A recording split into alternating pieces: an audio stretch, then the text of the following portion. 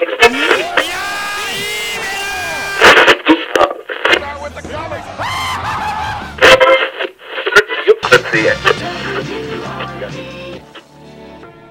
hello, hello, my friends. Welcome to WRPX, your Wrestling Revolution podcast. I'm your host, Antonio Garza, and I just got done watching the Impact Wrestling episode from December the 8th, where finally the big AEW World Champion Kenny Omega showed up and did some stuff. But before we get into Impact like we always do, there was a show on Sunday, a show that in my opinion needs talking about, a show that had a lot of people talking but not enough, and that show is Pro Wrestling Noah's The Best Final Chronicle 2020.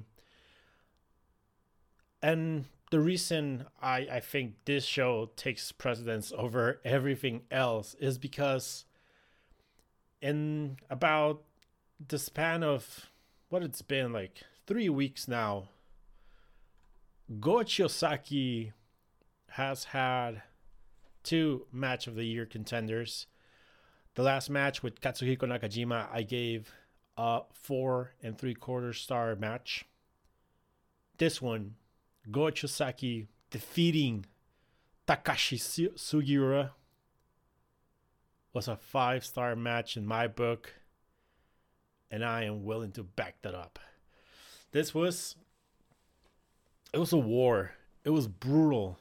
It was just like freakingly fantastic, like selling and storytelling and painful and paced up, and it was 52 minutes of just brutal wrestling between one who is arguably one of the best, not only wrestlers, but champions of the year, Go Chiosaki, and an old-timer who a lot of people don't think he has a lot of left in the tank, but he surely does, and he showed it, Takashi Sugiura. The overall the show, and we're going to go over it in a little bit, it was a good show. I thought, like, the main event was just, like, above everything else. Obviously it was fantastic, but the semi-main I really enjoyed. The third from the top was Kenoh and Sakuraba, who I had my reservations, I have my issues with it, but I enjoyed it. And then the rest of the show were just like good undercard matches, and we're gonna go over everything, but let's just go straight into the main event. So like I said, it was 52 minutes. I do believe it was 52. And so we saw Sugiura come in and challenge Go. And for the whole year, Noah has been celebrating the 20th anniversary. There has been a lot of like there's been a lot of changes in Noah this year alone. Not only being bought by Cyberfight, but we kind of saw like a slight transition from last year where they were starting to push guys like Kaito Kiyomiya and Kenoh for sure. And then this year, we kind of went back to Go Chiosaki, who, I mean, has been... He hasn't been... He's not one of the originals like from 20 years ago, but he is definitely like a big part of Noah. He was a Misawa guy, and so it definitely, like, when this year started and he won the title, it definitely felt like Noah was going to try a more conservative approach to certain things. And throughout the year, we've seen that the booking of Go has been fantastic. The booking overall of the 4 top guys, Kaito, Kenoh, Nakajima, Chiosaki, has been good. Takashi Sugiura comes in and out. Likewise, Marufuji. But like, as good as that has been, we also seen a lot of like weak areas in Noah's booking, mainly the junior division, which is complete chaos, and we're going to talk about it today too. But also we've seen a lot of play into nostalgia, because we do see, like in the previous match in the semi here, is Keiji Muto, Funaki, Marufuji, and Miyamoto teaming against a bunch of young guys. But for the most part, Noah has been okay, or like has been able to keep it in his pants when it comes to like using the older guys. We are going to see like a lot of Muto in this year, but at the same time, Go has kept the title. Like we haven't gone full give the titles to Keiji Muto. So like Nosawa, who's the Nosawa guy, who is the booker, has been able to keep it in his pants. So that is good. But that all leads, like, the reason I'm saying all of this is because it leads to the main event, where we are having Takashi Sugiura, who is, or was, I guess, one of the younger guys that was there when Noah was being born and starting to rise up. Like back then, you had Misawa in the main event, but you had Sugiura there, and he was pushing. And Sugiura has been with Noah for the longest time. He's gone through, like, when he had to get, I think it was heart surgery, and he had to leave, and then he came back and he won the title.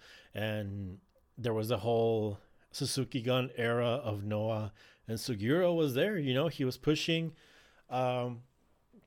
So it this match kind of felt like it was Go Shiozaki defending the title against, like, this term is used a lot, especially in American wrestling, but like the last of a dying breed, and that was Takashi Sugiura. And so we had a match where part of it was just seeing can the older guy recapture the glory, and that was the story.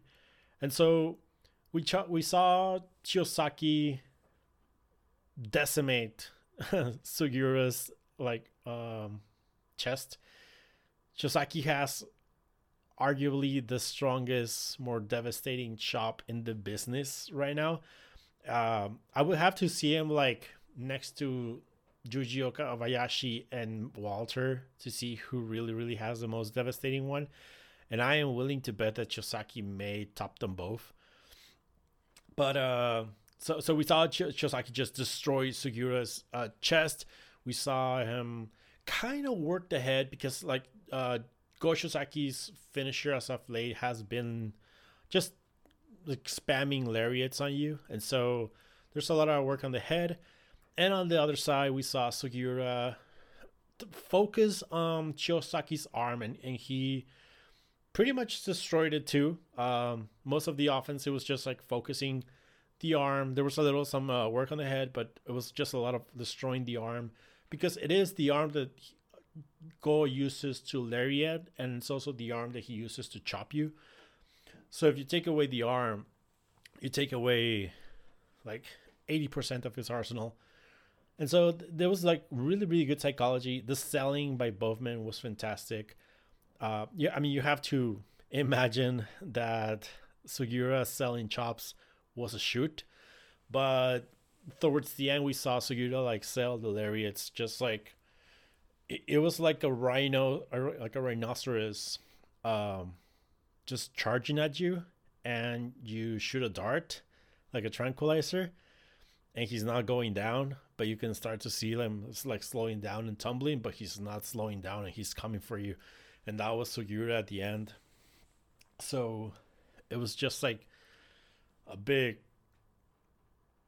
I don't know, like a big massive man just like trying to stay up while Chiosaki's like clobbering him with the biggest lariats you can imagine. And the match was, it started slow-ish. It was well paced. I There was points in the match where I was like, okay, this is already like a 9.5 out of 10 match, like a 4.5 star match. And then they would slow down and you would be like, I don't know, I'm not feeling this part. But then they would pick it up again and you're like, oh my god, this is like 4.75 star match now. And I was like, if I thought the great thing about their pacing, uh they managed to go up and down a little bit in order to, for I mean, for them obviously to rest, but for you also not to like peak before like before they're ready to go to the end of the match. And that was really really smart pacing. um a lot of obviously the high points were just like chop versus elbow battles, which makes sense. Those things are always going to get you hyped. But they also had like some good exchanges. They traded momentum. Like at one point, Shosaki was on top, and at another point, Sugiura was on top. So like they really paced it. And for worse, like when they reached around the minute, I don't know, I want to say like 45 ish, I did start to feel like, man, like they are just like really really tired. They're spending a lot of time in the mat, and so I I wasn't really sure how the ending was going to be, because last week when I was talking about Nakajima and Shosaki, like my argument was like I wasn't the biggest fan of the finish. I thought the finish could have been better, but it felt like you know what, how it felt.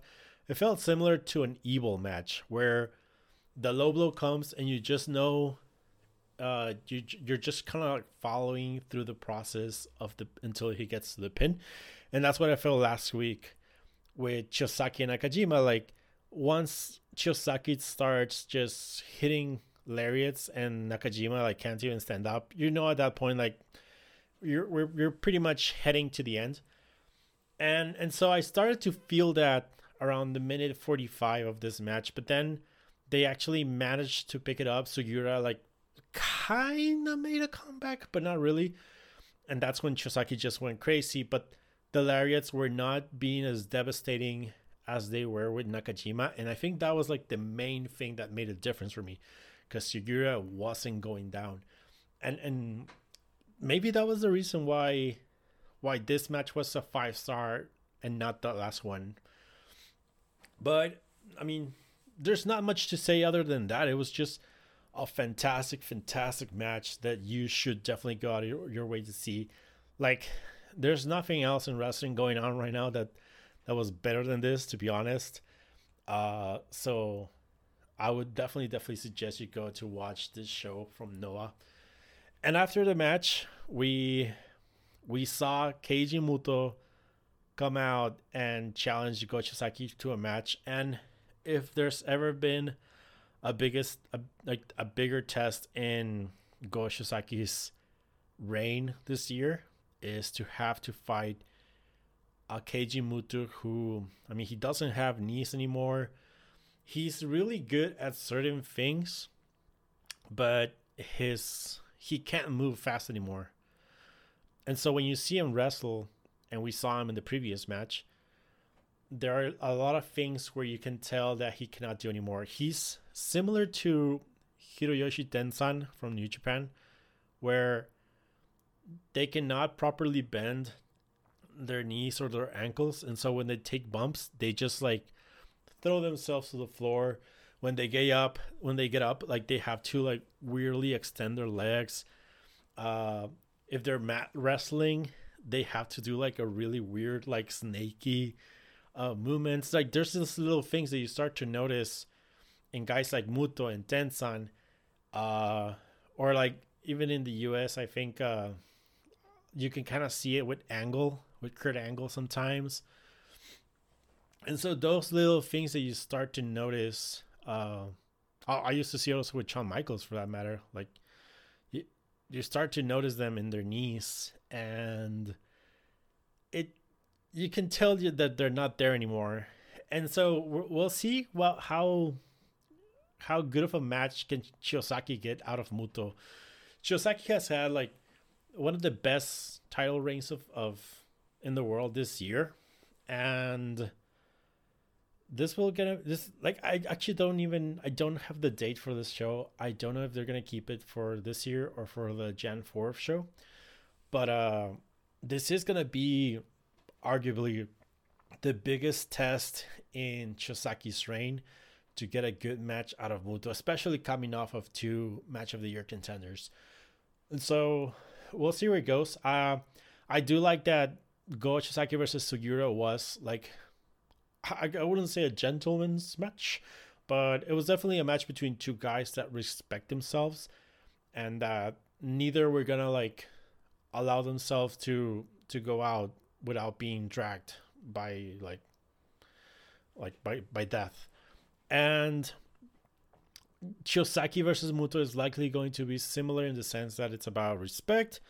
Shiosaki probably respects Muto a lot, and I don't know how Muto feels about Shiosaki, but it's not gonna be like a heel babyface dynamic, so that's good. Unfortunately, I can't imagine Muto is going to really go all out and have to be dragged out for him to lose a match. So I don't know how it's gonna go. But at this point, I think everyone should believe in Go Shiosaki, and I do implore you, go watch Go Shiosaki's like honestly just his last month, his last three matches. Go watch Sugiura, Kenoh, and whatever. I mean, yeah, Kenoh, the 60-minute draw, and Nakajima. Because Shiosaki's just killing it, and it kind of feels for a lot of people that he sneaked up on them, because if you don't follow Noah closely, if you just follow like New Japan, or if you just follow like your AEWs and your WWEs, you don't usually hear about Noah, and then out of nowhere, in the span of 2-3 weeks, you are talking about Go Shiosaki twice having match of the year contenders. And that is something that we haven't really talked about in a long time, other than maybe like G1 Climax last year, when Kota had like two great performances at the end, stuff like that. But I don't know. Go watch this match, and I'll tell you about the rest of the show. The semifinal was the team of old people, M's Alliance, being Keiichi Muto, Masakatsu Funaki, Naomichi Marufuji, and Yuko Miyamoto, losing to the team of young up-and-comers, being Daiki Inaba, Kaito Kiyomiya, Shuhei Taniguchi, and Yoshiki Inamura. And this match was just fun. that was like the best way to describe this match. It was just really, really fun wrestling. Like, you have the old versus young thing, you have like legends versus up-and-comers, so there's a lot of like power and energy versus experience. And everyone looked great except Muto, who, I mean, we already talked about his current I guess like status, like health status. But everyone looked really, really good. I thought Funaki looked better in this match than the previous match that we talked about. Marufuji is obviously just fantastic. He's always fantastic when he cares. Yuko Miyamoto looked great, even though he wasn't really like he was there to take the pin, but he also like was really, really good at taking offense. And like the main thing of this match was putting Inamura Yoshiki over. That's what I felt. More than Kiyomiya or Inaba or Taniguchi, it just felt like this match was a formula, I guess, to put Inamura over, because he had control for like the last, let's say, like third of the match, uh, he was just pretty much destroying Miyamoto. He pinned Miyamoto. Uh, he he looked fantastic. It was just like last show he was in the opener, and I was like, man, what the hell is Inamura doing here? And now that he's winning in the semi-main event against a bunch of all-timers, he looked great. There's not much to say. He just like looked great. The rest of the guys, there was a really fun Kiyomiya versus Funaki pair up, which made Funaki look really good. Like he was moving fast. He was moving like, like really smooth. He was great. Something that you don't see always from Funaki. It has to take like someone like Kiyomiya, who's also fast paced, to bring out this type of wrestling from Funaki. Marufuji and who was it? I think it was Taniguchi had like a good striking exchange. Obviously, Marufuji has amazing chops and kicks, and Taniguchi is just like a big muscle guy, so he was like perfect there to take it. And Inaba was the babyface in Pearl for the young guys. I didn't really see much out of it. It was just your usual babyface in Pearl into a hot tag. And the other guy who was there was Keiji Muto, who, like I said, like a lot of his stuff looks good, but then he starts to move, and you're like, oh man, you can't move, man. And so it was like Muto's parts were probably like the weakest parts of the match, but like the rest was just fantastic. I'm a big fan of Inamura, so hopefully like a win like this means that we are going to see him like properly grow now that he's gone from Congo, and hopefully he can grow his hair back and be a full package guy. But yeah, the third from the top was the GHC national title match, Keno defeating Kazuchi Sakuraba. This match, for what they did, was the right thing to do. It was Sakuraba pretty much destroying Keno when it came to grappling, and Keno being dominant when it came to striking. And so it was actually like a really short match. I think it went like 10 minutes. And like the idea of the match was just like Sakuraba dominates because he like takes down Keno and he starts like to go for pretzels. And then Keno manages to escape. He starts striking Sakuraba and he starts taking advantage until Sakuraba once again takes him down. Pretzels. And so like that was like the thing that they did, I think like about 3 times until the end, where Sakuraba has managed to like wrap Keno in a pretzel, but Keno just kind of like throws himself over and has like the roll up pin, a pin that like you could visually see that Sakuraba's shoulders were not completely in the mat. So I don't know if that's gonna be something. I don't think so. But that was it. And I thought they could have done a little bit more. I didn't really think that it did much for either guy. Maybe Sakuraba, because at the end of the match, Keno was visibly hurting. But I don't know. I just felt like Keno really didn't show much in this match. This was like 100% Sakuraba match, and I think they could have done more, or just giving Keno a bit more. It's nice to see like a quick match, especially with someone like Sakuraba at this level of the card. It gives you the idea that matches can come up faster than they usually do. But I don't know. I just felt robbed of watching some Keno, which I love Keno, so I just kind of want to see more of him. But I mean, it was still like a 3-1/4 type of match, maybe 3.5. But mostly because it was just super short and they didn't do much. And those were like the three main matches of the show. The rest of the undercard, we had the GAC Junior Heavyweight Tag Team title match between Stinger, being Hayata and Yoshinari Ogawa, defeating Kotaro Suzuki and Salvaje en Oriente. And this is the match where I was referring that we're going to talk about a little bit about the Junior Heavyweight division of Noah, because I don't know if you heard, but there's a thing that Noah loves to do in the junior division, and that is heel babyface turns and betrayals. There have been so many betrayals and turns this year that it's just a joke at this point. And this one in particular was just like straight up annoying. Salvaje Oriente, as we talked, debuted last week as a mystery partner for Kotaro Suzuki. He's a masked guy. We don't know who it is. But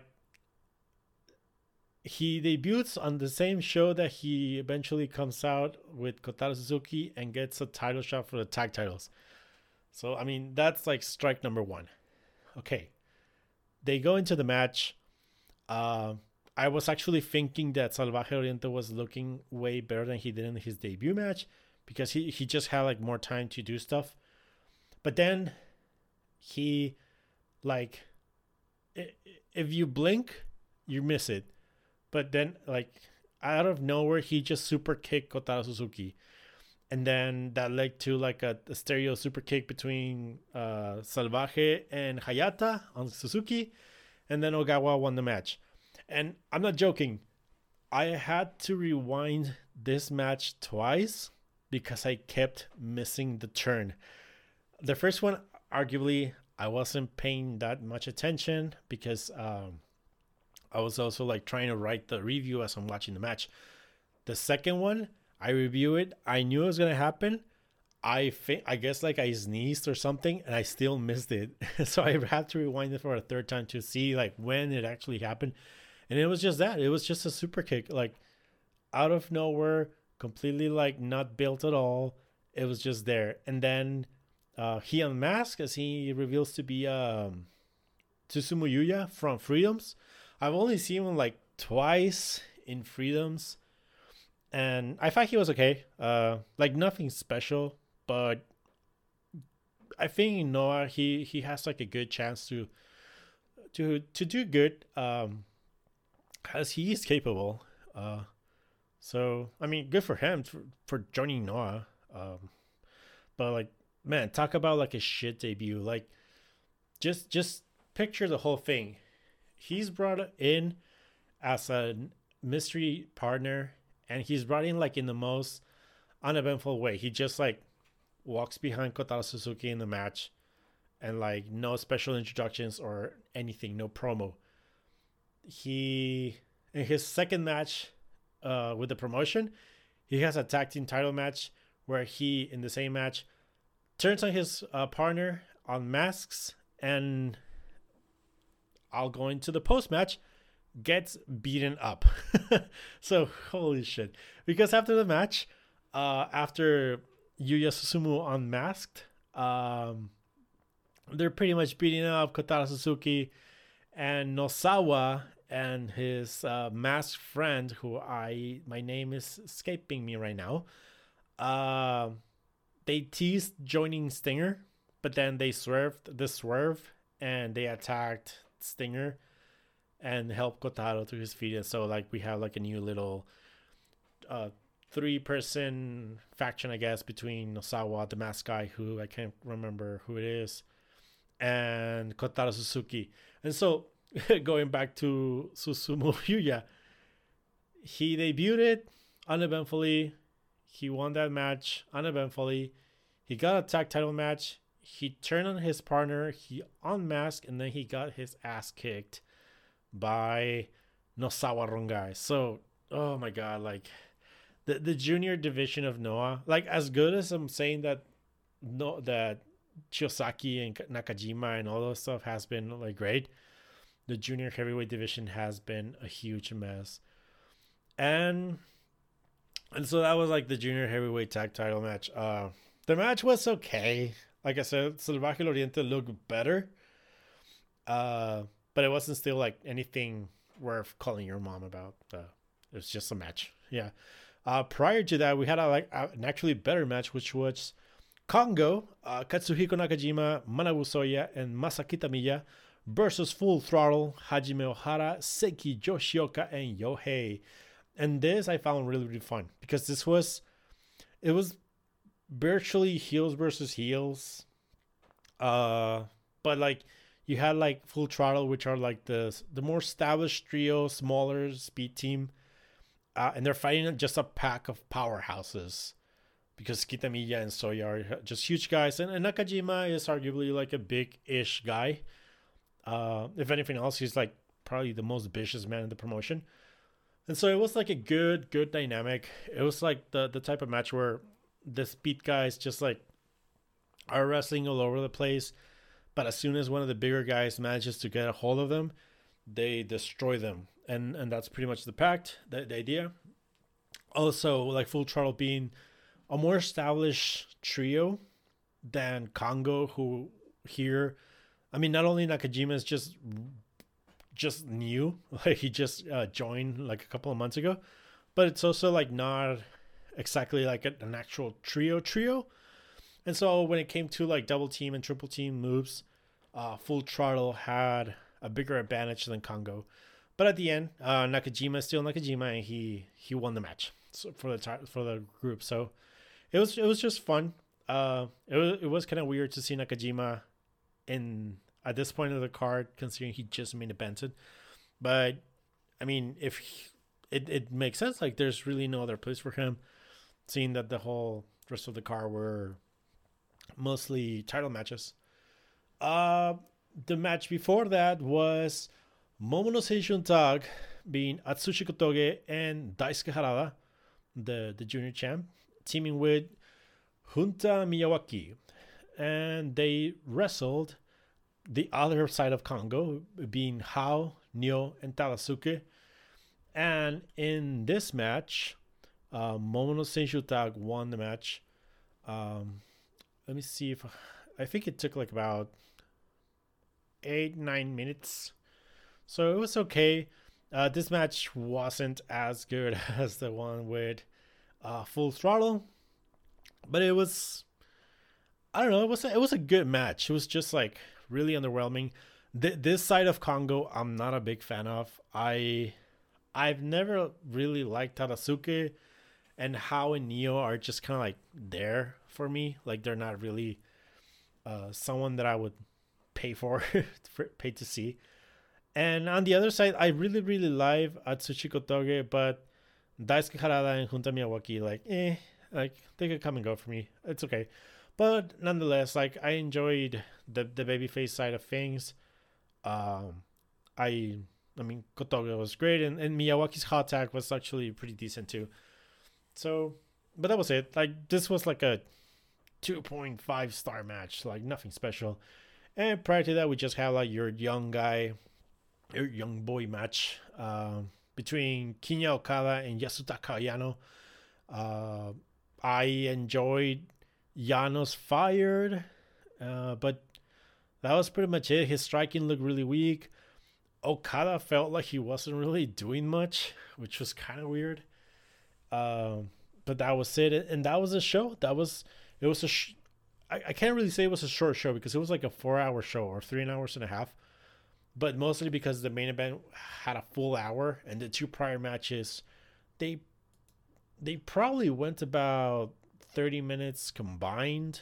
I do know that the junior heavyweight title match was almost also like 20 minutes, which is also a problem, like especially if you're gonna end with Salvaje turning on Suzuki like at the end of the match. So it was a full show, but there's not many matches. If you're curious and interested, honestly would say just go watch the final 2 matches. I would say the final 2 because I do think that the 8-man tag match was really, really fun just to see like all the old timers and the new guys. But definitely go watch the main event.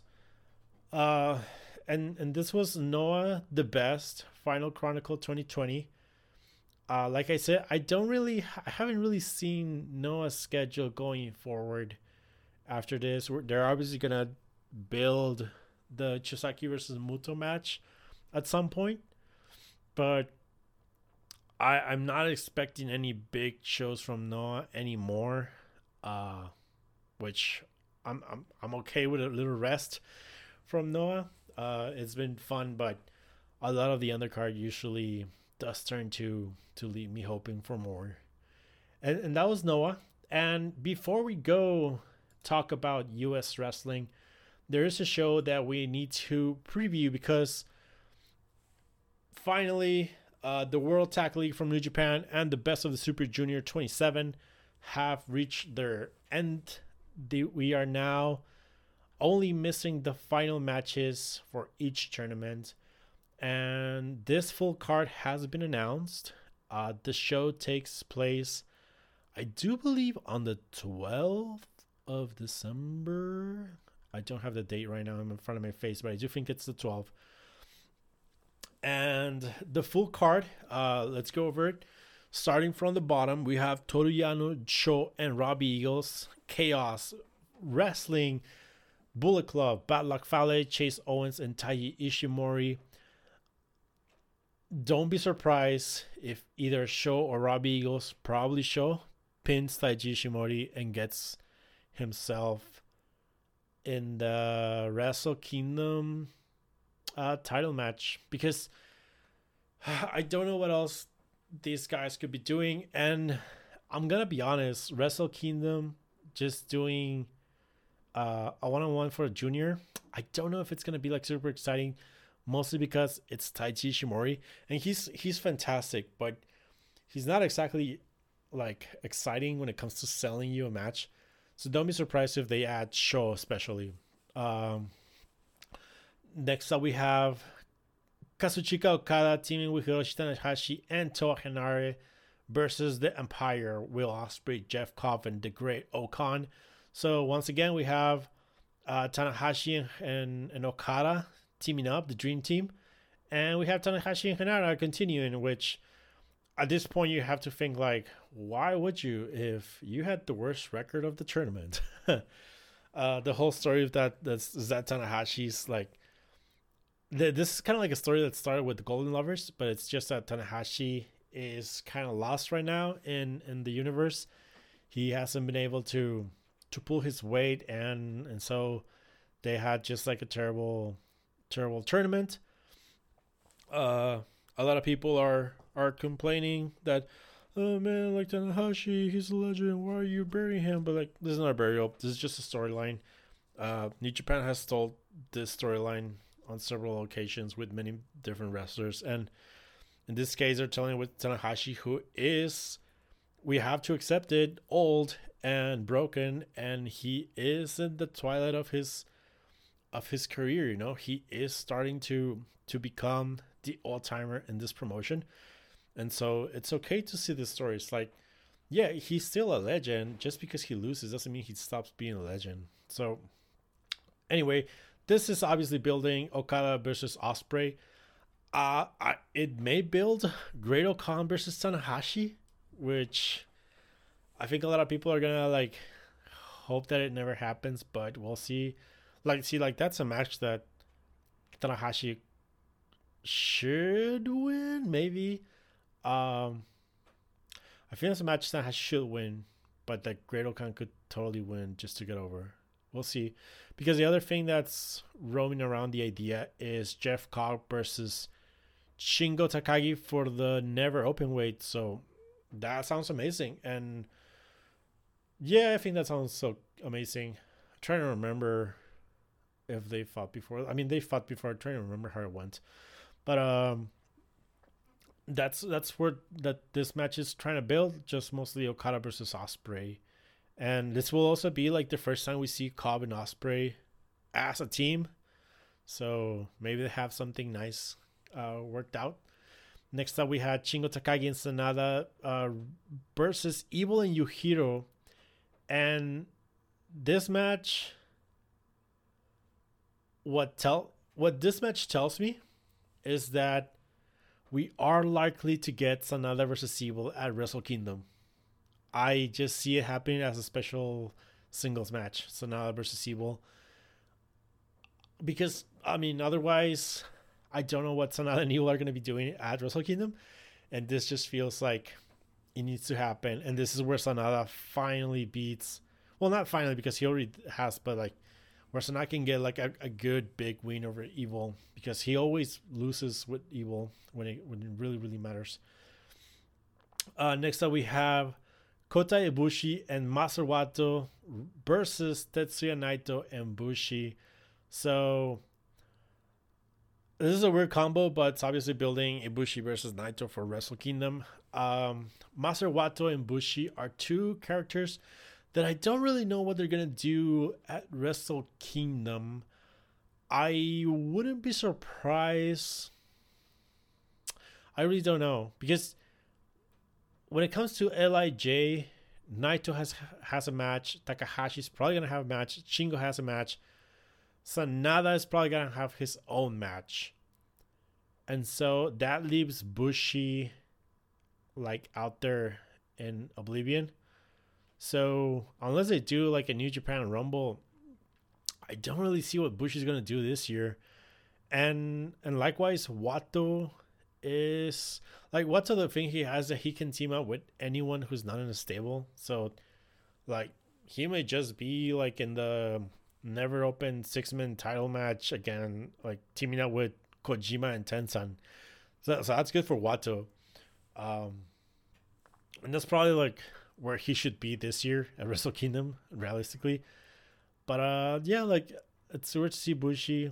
I mean, I can imagine Bushi being like the second to either Sanada or Naito, any other matches. But I haven't really thought about Bushi this year.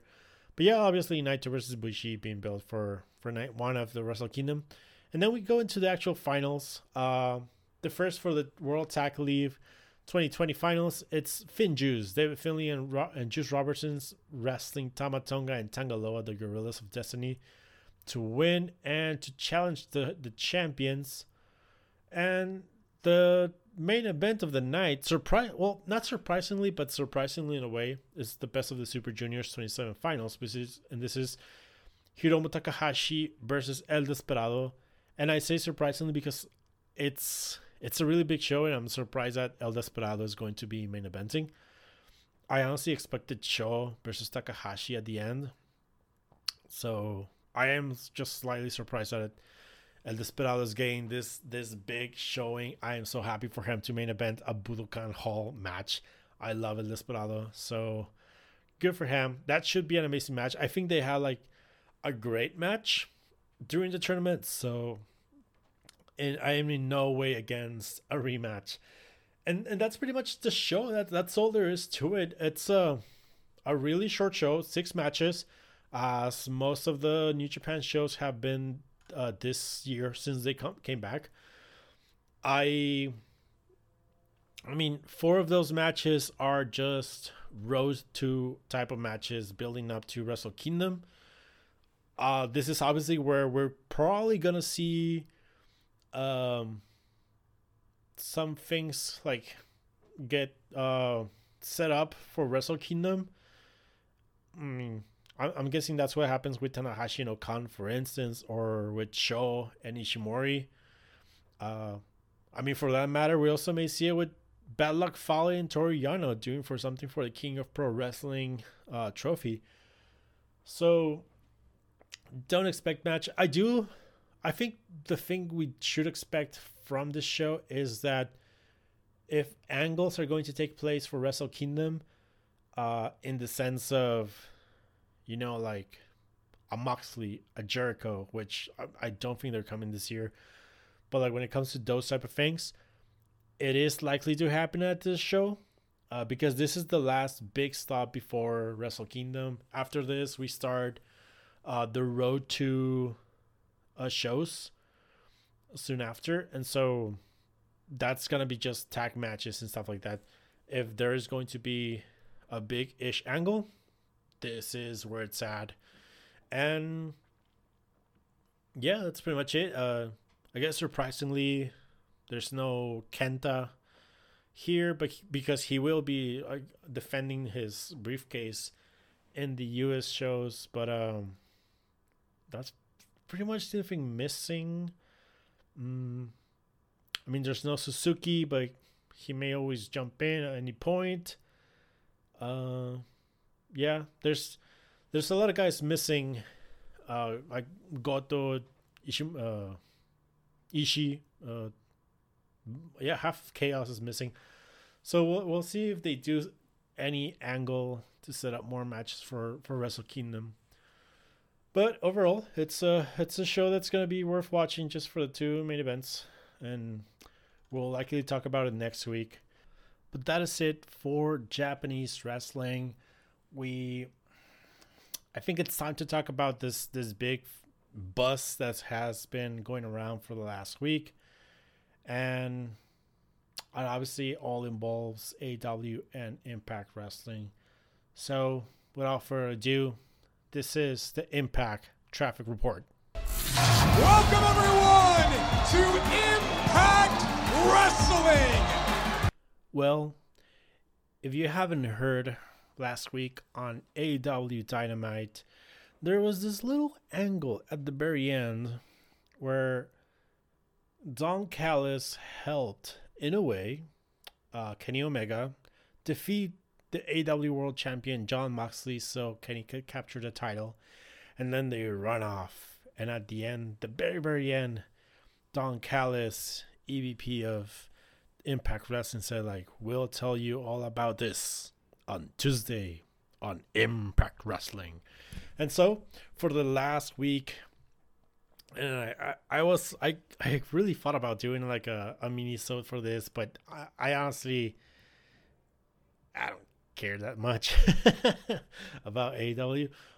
But it was a big event that I care about Impact, and the idea of a working relationship between AEW and Impact is really, really fruitful for both sides, even though the internet is really, really greedy and can only think about themselves, and they're all about like, oh, what's AEW getting out of this? Well, man, let me tell you, they make the industry better. And so it's big to see something like this happen. We are so what's the word, like, we are so programmed and doctrined to think that two big companies, especially in the US, cannot work together if they're not both gaining so much. And we are also programmed to believe that once you're in one company, all the other companies suck. And so I saw this and I was like just pleasantly surprised. I have really, really good, like, huge hopes for a good working relationship, because I think they both have a lot to offer. And so going into Impact this week, the big build was all about Kenny Omega's appearance and first promo as a world champion of AEW. And so let's just go into the show. Obviously the whole show was built around the AEW component presence idea of being there. And so, like, straight from the top, like, the opening video was a recap of AEW, just building up to today. And then the start of the show was Kenny Omega and Don Callis arriving in a bus, or they showed us the bus, because that was like also like really, really smart by Impact. They showed us the bus because the interview is going to happen at the bus, and they're going to be sending Josh Matthews to the bus. And so the whole idea is that this show is live and Kenny is actually at the Impact Zone, the Impact venue, but that he's not going to go into the venue. He's going to take the interview in his bus, and later on we're going to see like that Josh Matthews actually walks out to the parking lot and where the bus is supposed to be. Like, so just perfect, simple editing, and they make you believe that the bus is actually at Impact. But the show started with Chris Sabin defeating Josh Alexander So we saw the Motor City Machine Guns kind of like reunite 2 weeks ago after Shelly came back, and so they have their sights again on the tag team titles. They said they were gonna take revenge on Triple XL and the North. They already took revenge on Triple XL, and now it's about the North. So this is where this match comes from. On the other side, the North has been kind of like in a downward spiral ever since losing the titles. If you start like to piece the jigsaw together, because they have been kind of losing. Ethan Page lost to Swaggle last week, and so it does kind of feel like things are falling apart for the North. I hope it doesn't lead to a dissension between them, because I would be like really pissed off. But it does feel like things are going weird in their direction. And the match was great. Honestly, like, if you have all the people joining Impact for the first time because of Kenny Omega, this was a fantastic way to start the show. Because Sabin and Josh Alexander are probably like two of the best wrestlers in this promotion, and they had like a good power versus speed match. Alexander looked great dominating. Sabin looked great with a comeback. They did a bunch of stuff at the end. And the only bad thing about the match, I'd say, was the finish, which it's not exactly a bad finish. It was a roll-up type of finish with Sabin rolling up Alexander after Alexander kind of distracted himself with Page, his own tag team partner. So it's not exactly bad. It's just not clean. And I don't know if people are gonna like, people, especially like Impact haters, are gonna look for any excuse to complain about Impact, and this is the type of like dumbass thing that they would complain about. I don't mind the finish, but I can totally see like the perspective of the other side. Anyway, Ethan Page is wrestling Carl Anderson at Final Resolution, which is taking place on this Saturday. So this is also technically a go home show for Final Resolution. But Ethan Page is wrestling Carl Anderson to get a title shot for the titles, for the tag team titles. And so at this point, with Sabin defeating Josh Alexander, I think they're going to build into a three-way feud for the tag titles. I think that makes the most sense for me. Not necessarily, like, that's probably going to be, well, okay, I would say that's going to be your Hard to Kill tag team title match. But then with this whole AEW thing, I don't know what's going to happen with Hard to Kill. I don't know if Hard to Kill is going to become an Impact and AEW mixed show. I've heard like rumors of the North going to AEW to wrestle some friends over there, so I wouldn't be surprised if it's just the Good Brothers and the Motor City Machine Guns. In the same vein, like, we don't know if the Good Brothers are going to do anything with Kenny Omega as a component. So it's really, really hard to anticipate at this point. Hard to Kill. If the AEW component doesn't come into play for Hard to Kill, I do see Good Brothers versus Motor City Machine Guns versus the North three-way feud for the titles at that show. Up next, we had Chris Bay and Moose have a little backstage thing where, because they're going to be teaming against Rich Swann and Willie Mack in the main event of this show. It was nothing. It was just like similar to what we've seen with Moose in the previous weeks, where he tells the person who is challenging for the title, like, I mean, win the title if you want, but just know that once you do, I'm going to come and get you and kick your ass. And so Moose is great. Chris Bay is great. This is just like a quick reminder of what your main event is for tonight.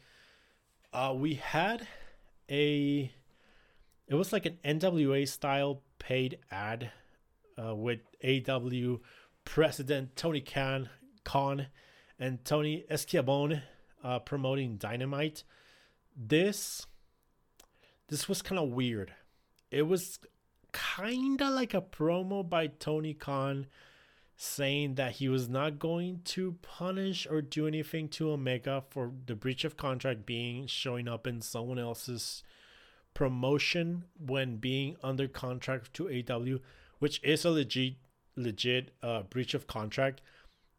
Hence, we haven't seen the US title in fucking forever, in the IWGP US title. But instead, he kind of like he decided to buy some time of Impact's programming to invite Don Callis to tomorrow's Dynamite, and I guess address the whole situation. Tony Khan dropped some seeds about him being interested in looking into Impact's tag team division, and that's where I'm starting to think that I wouldn't be surprised if we get a North versus either Young Bucks or FTR match. And likewise, I wouldn't be surprised if we get an FTR versus Motor City Machine Guns match at some point in the future.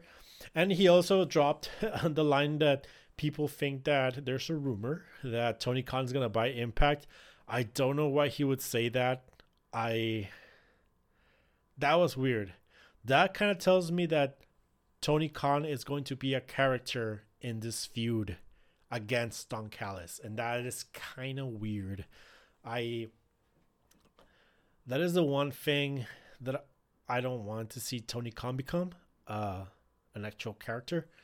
So hopefully it's just like stays at that, at rumors. He talked out of his ass. We followed up with Brian Myers defeating TJP. This was kind of weird. I mean, for once, this is Impact's like big show to capture some audience. And again, given the nature of the AEW fan, Brian Myers is not likely to be someone that they would be like, oh, cool, Brian Myers. They probably like, oh, X8 WWE. And so I wouldn't have chosen Brian Myers for this, and that's it. But like, it was a good match. It actually got more time than I expected. I expected this to be like your usual like 5-minute match. I don't know how long it went, but it felt like 10 minutes. And TJP looked great. He's a great wrestler. Brian Myers looked good. He's a good wrestler too. He's just like more basic US sports entertainment type of wrestlers, but he looked good. And it was just mostly like back and forward until the end, where TJP like hit the Mamba Splash and got reversed into a pin, and then it was just followed by a lariat for Myers for the win. And he's been winning matches with lariats, so it's not even that like off. But I found weird because I wasn't expecting TJP to lose, because TJP is still, in my opinion, on his way to become the X Division champion one way or another, most likely at Final Resolution. And so it was just weird to see him lose against Brian Myers. But then again, I think Brian Myers, I don't know if they have a plan, because there's no real like title that he can chase other than the world title, and he's like, the world title scene in Impact is way packed. And so it's kind of weird to see where he could go. But, I mean, it's good that he's getting wins. I mean, they're definitely trying to do something with him for sure. But that was pretty much it. Backstage, Rohit Raju approached TJP, and he was just making fun of him. And Rohit said that at Final Resolution, he's going to be having his final Defeat Rohit challenge, to open to anyone except TJP. So I think Final Resolution is where TJP wins the X Division title under the Suicide Mask. I still think that's the plan going forward. I am calling it right now. And if that is the case, it just makes TJP losing way weirder. I don't know why you have this match at this Impact specifically. We had also backstage Cody Deaner and Cousin Jake like meeting up, and they're getting ready for Cody Deaner's match with Eric Young.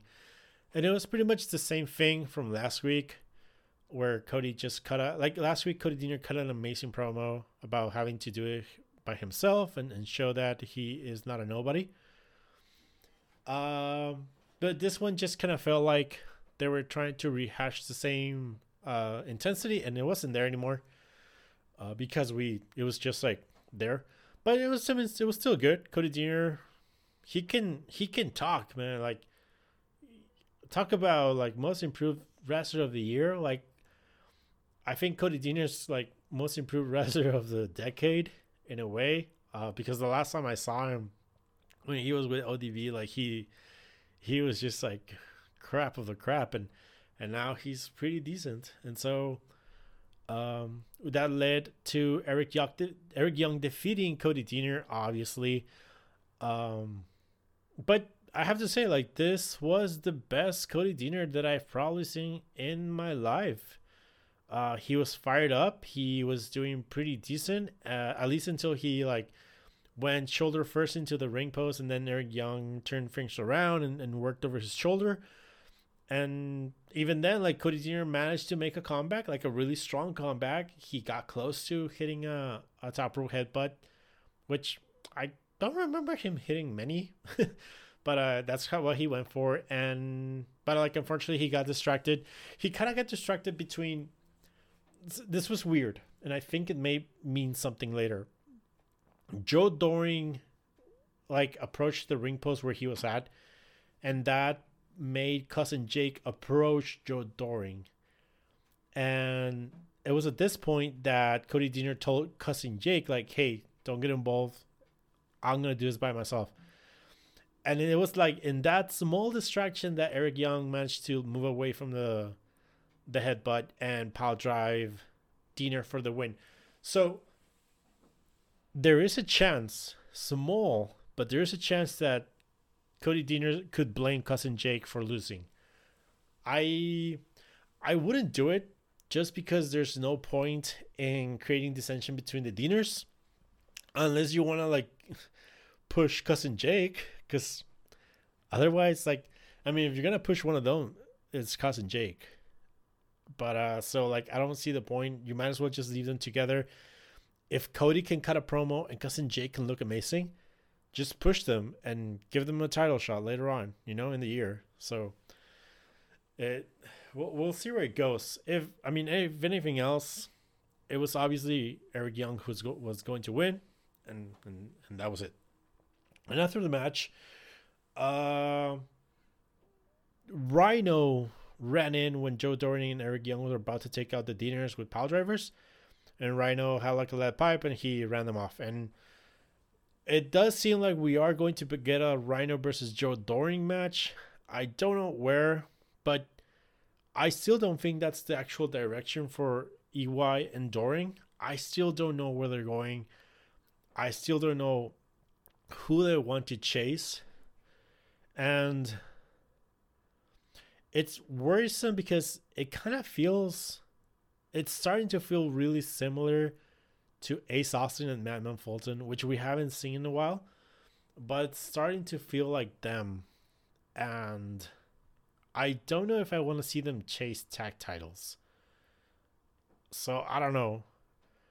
But it is little things like this that start to make you think that Impact needs to build up some more like top level baby faces at this point, because Eddie Edwards, Rich Swann, and Willie Mack are not enough for all the heels that Impact has right now. So I think it's time they start to build some more baby faces, maybe hire one or two, Next up we had, okay, so this should have been your comedy segment of every week that I hate, but I thank the gods of old that Impact took something that should have been like terrible, and at least for today, when you have all the eyes of the world on your show,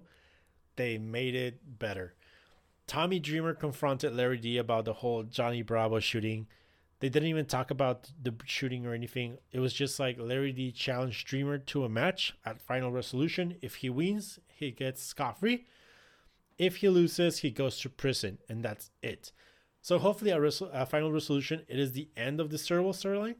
But if anything else, kudos that this little segment wasn't a joke. It wasn't the night for jokes. So good for them. Hopefully, I mean, Larry D versus Dreamer should be like a good-ish Haas type of match. That's going to be like a weird match to see. But like again, hopefully it's just the end of the storyline. And afterwards, we had something really interesting. We had Tommy Dreamer approach Scott D'Amore. And Dreamer like expressed concern about the whole AEW thing. He said that he's lived through like several things like this, you know, like invasions and companies working together and all this shit. And he says like stuff like this always sends the wrong messages to the locker room. And it's important that you, Scott D'Amore, like does something about this before like it becomes bad. And there you go. Like so far in the show, we've seen Tony Khan talk about the tag team division and Impact, and now we have Tommy Dreamer dropping hints that this type of things tend to like send wrong messages to the locker room. So like by the end of the show, we are going to be seeing like little seeds planted here and there. Those two were like two occasions where it happened. And like the cool thing is that they are tackling different aspects of the promotions. Like Tony Khan was really specific about tag teams. Tommy Dreamer is talking about the locker room. When he says locker room, and especially Tommy Dreamer, he's talking about everyone in the promotion except the world champion, in my opinion. And so while Khan is talking about the tag teams, Dreamer's point is talking about TJP. He's talking about the knockouts. He's talking about, you know, like Falaba and Ace Austin and Rohi Raju and all those guys that are not necessarily your world champion. And so I like this, like little seeds being planted here and there. And they don't need to shoot like their guns today. Like today, it was just about Dreamer expressing concern and nothing else. Nothing else needs to happen at this point. So beautiful execution. Next up, we had the final match in the first round of the Knockouts Tag Team Championship Tournament. This was Taya and Rosemary defeating Deonna Purrazzo and Kimber Lee. This was actually a really, really fun match. I think it was my favorite match of the first round. And that is considering that the other matches had women like Killer Kelly. But this was just 4 women. They are all, how can I say, like, they have in a way really similar styles. And they all just kind of like went out and had like a great match. They meshed nicely together. I honestly don't think I've ever seen, I may have seen Rosemary and Kimber Lee wrestle at one point, but I don't think I ever seen, I definitely haven't seen Taya and Kimber Lee or Purrazzo, and I don't think I ever saw Rosemary and Purrazzo wrestle, but they ended up like all meshing up nicely together. I said it before, Rosemary is best when teaming with Taya, and so like this was just a great short women's tag team match. Taya was the babyface in Pearl, Rosemary was the hot tag, and then the end of the match saw Deonna Purrazzo accidentally kicked Kimberly, and then that was like the opening for Rosemary to tackle Purrazzo. Taya got her out, and then Rosemary hit her. It's like a butterfly bomb on Kimberly. I don't know if she has a name for it, but it's a butterfly bomb. And that was a pin, and that was it. And so next up we have Taya and Rosemary versus Kiera Hogan and Tasha Steelz, which honestly could go either way. I think either team have been a tag team for so long at this point that they are both worth being champions. And on the other side, we have Jordynne Grace and Jazz, who are still likely, I do not agree with, but like likely the ones that will win the tournament against Havoc and Nevaeh, who will likely lose because, I mean, Havoc and Nevaeh are not necessarily, they've been a team forever, but they're not necessarily that big of a team, at least name-wise. So I don't know where the semi starts. I don't know if they're going to take a week off. I guess they shouldn't or wouldn't. But we are really, I mean, the finals are at Hard to Kill, so they may want to pace out the semifinals a bit more. So by all means, we may take some weeks off from the tournament. We'll see. I haven't seen the card for next week. They didn't actually announce one this week during the show. But next up, we had a little skit between Tenille Dashwood, Caleb with a K, and Alicia Edwards. So as we know, a couple of weeks ago, Alicia like really wanted to team up with Tenille, and they were like, "Okay, sure, we'll play with you."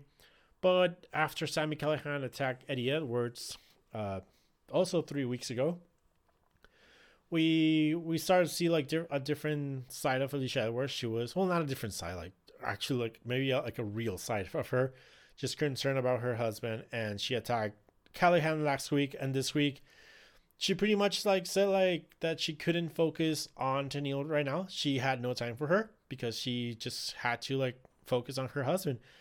And Tenille Dashwood like felt insulted that Alicia didn't have time for her, and told her that she would be teaching her a lesson.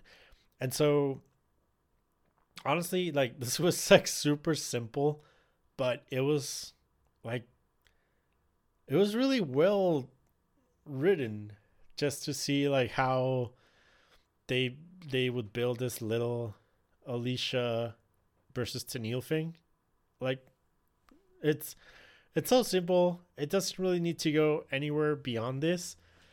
But it was just like, it was like, I don't know, like straight up perfect writing. It doesn't have to be more complicated than this, you know?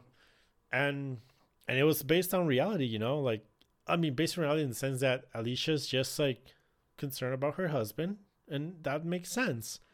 Like, we know they're a couple, and yes, perfect. So, another good point for Impact there. We had Deonna Purrazzo and Kimberly complain to Scott D'Amore.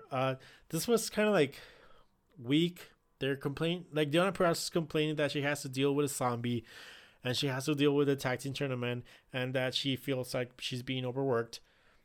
And so Scott D'Amore's like, well, okay, like, now you're gonna have to wrestle Rosemary at Final Resolution for the title.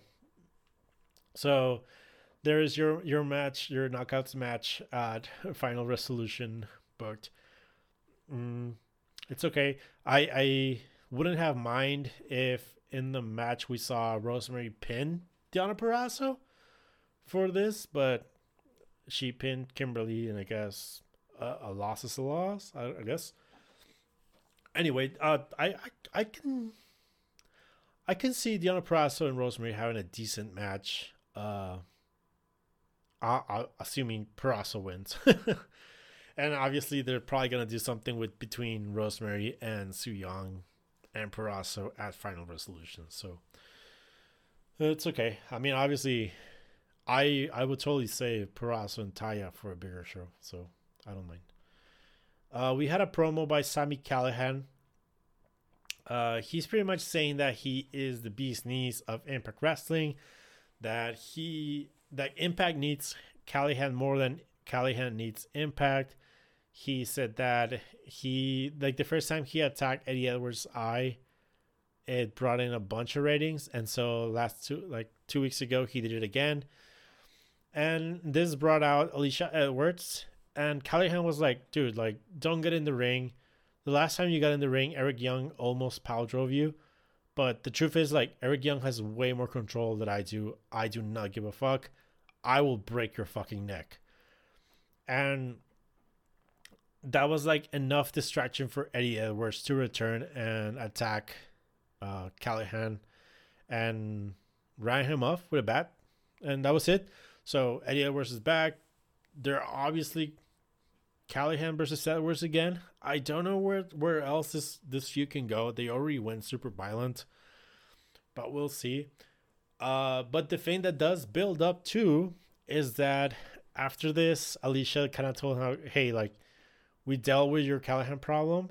Now you got to help me deal with my Dashwood and Caleb with a K problem. So we are likely going to get Tenille Dashwood and Caleb with a K versus Eddie and Alicia Edwards soon. I don't know when. Probably next week. But again, easy writing. It's right there, you know. You don't need to like make it super complicated. And next up, we had the main event, which was Moose and Chris Bey defeating the Impact World Champion Rich Swann and Willie Mack when Chris Bey pinned Willie Mack. So the match was good. Like, let's just start from there. The match was good. Moose and Chris Bey were really, really good. Rich Swann is good, and Willie Mack is it was okay. I'm not the biggest fan. The story of the match was that Moose was being overly aggressive with Chris Bey, and Chris Bey was just like, I mean, cool, whatever. I'm getting my title shot on Saturday. I don't care. Let's just beat the fuck out of Rich Swann and Willie Mack. And that was pretty much it. They caught up Willie Mack. He was the babyface in Pearl. Rich Swann got the hot tag. And it all led to the end where like everyone's fighting everyone. And the very, very ending was Moose hitting the lights out on Willie Mack. And instead of going for the pin, he's like started like just punching Willie Mack over and over again. And at this point, Rich Swann kind of like makes a save and takes out Moose like to outside of the ring. And just like Chris Bey jumps in and takes the pin because at this point, Mack was just done. And Chris Bey gets his win back before the title match. So it's all good. I can't expect Chris Bey to win the title for sure.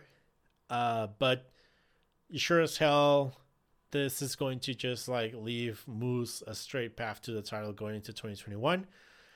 And that comment is going to lead in what's going to happen next, because next up we have the Kenny Omega interview. And this is when there's like, we have yet another seed or two seeds being planted which I think are really, really important too. And this ones are pretty obvious. Like, these are seeds that if you didn't see, like, you're not even paying attention. First off, we saw Rich Swann, like, he packed up, he was ready to go, and he's trying to go to the parking lot, and he gets stopped at the door, and he's so like, hey, sorry, like, the world champion has a whole parking lot blocked off. And he's like, well, I am the champion. Like, no. Kenny Omega, like, this is Kenny Omega's order, like the order of the world champion.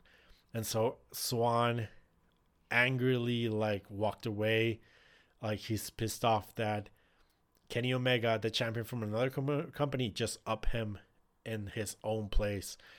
And like, he's not confrontational, but again, seeds are being planted. You don't have to do the Swann and Omega confrontation tonight, but you know that at this point, you know, Swann is pissed off. That's all you need. And then we go into the actual interview. Josh Matthews is there. Don Callis and Kenny Omega are there. They started the whole thing by changing the nameplate of the title from Jon Moxley to Kenny Omega. Nice stuff. And then the first question is, like, how long had you been planning this whole thing? And Don Callis cut a motherfucking amazing promo about how the Kenny Omega and Don Callis combination goes back 27 years when Don Callis started training with Kenny Omega's uncle.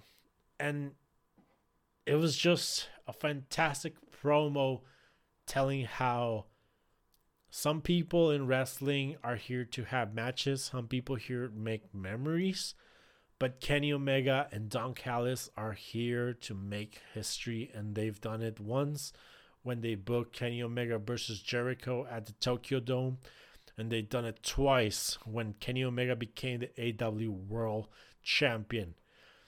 Fantastic promo by Don Callis. And then Kenny Omega cut like a weird, I mean, it was a good promo, but it's like in a Kenny Omega way, which has always been kind of weird for me. He's pretty much saying that he is the best wrestler in AW, in Mexico, in Japan, in the UK, everywhere, in Zimbabwe, and now he's here in Impact.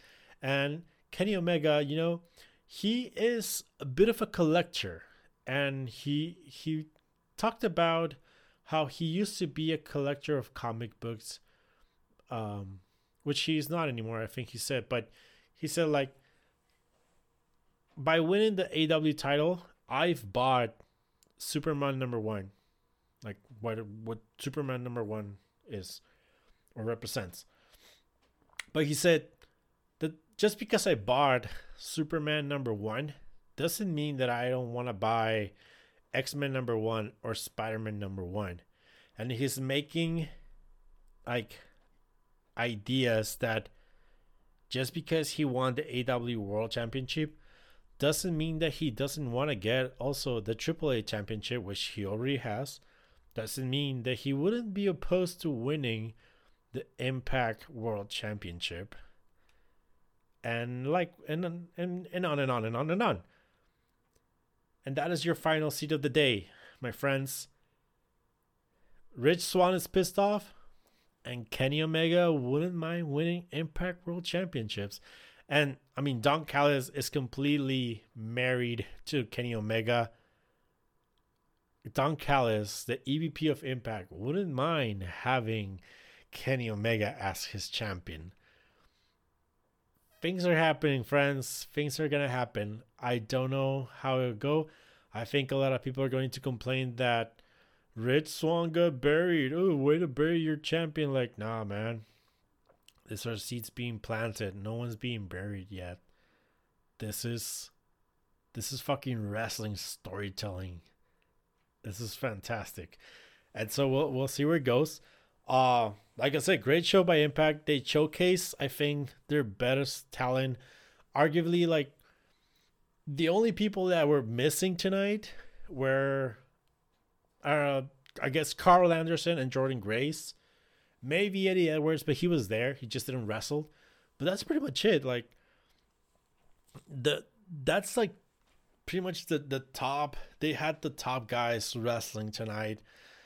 And they kept the comedy and the Su Yung weirdness to a minimum, and they planted little seeds, and the AW angle was perfectly subtle, but still like not ambiguous. Like you could fucking see it in your face. I thought this was a really, really, really productive Impact episode, and I mean beyond this, we'll see how it goes. This can either be WWE buys WCW, or this can be CCW versus Ring of Honor in terms of booking. And just like one last thing that I want to say, I watched this show on the Impact Twitch channel, and I do get hints of a CCW versus Ring of Honor feel, just because you have really passionate fans on both sides that don't necessarily mesh, and so we can see something here. I made the comment on Twitter, like, in that Twitch channel, seeing AW fans hate on Impact was like seeing WWE fans hate on AW, and that's something to go to bed with. You know, think about the type of fan that you are. But nonetheless, I enjoyed this show a lot. I am enjoying this this storyline and angle so much. It's a pain in the ass to read Twitter sometimes when it comes to people talking about Impact at this point, because no one has nice things to say. But fuck you. So we'll see where it goes. So far, I'm enjoying, and that is gonna be it for this week. It was packed. We had 5-star matches and angles and previews, and man, just a bunch of stuff that we didn't even get to talk about. But we'll have another week next week, because wrestling never stops, and neither will we. But that is it for this week. Remember to go to Spotify and iTunes, where you can find the podcast, leave a review, a like, a heart, whatever they allow you to leave. Everything helps the algorithm, so the show will get more viewers. Likewise, go to TheWrestlingRevolution.com, where you can find the written version of most of what we talked about this week. Mainly the Noah review. But for the Impact review recap, you can go to Figure 4 Online, figure4wonline.com, where I do the weekly Impact recap for the website. Yes, that is the Dave Meltzer and Brian Oliver's website, but I am part of the Impact component. And so you can go read the full recap of that show. I would recommend just watch the show this week. If any other week, just watch the show this week. And you can go finally at DW Revolution on Twitter, for where I do like most of the promoting, the updates, the retweets. We've been talking a lot about stuff of the year, like match of the year, comebacks of the year, because we are heading into that season. We are just a couple of weeks away from 2021, and I can already start to drop some hints that we do have some big something of the year shows planned for it. But without further ado, not to quote Kenny Omega, but I must bid you adieu. Good night. I mean, I already fucked it up. It's goodbye and good night. Bang. Laters. Well, that's about it. Son of a gun, we've enjoyed it. Looking forward to next week. I guess we'll have to wait a week before we get to it, but we'll be right back again. For Corey Macklin, Dave Brown, Lance Russell saying bye-bye, everybody.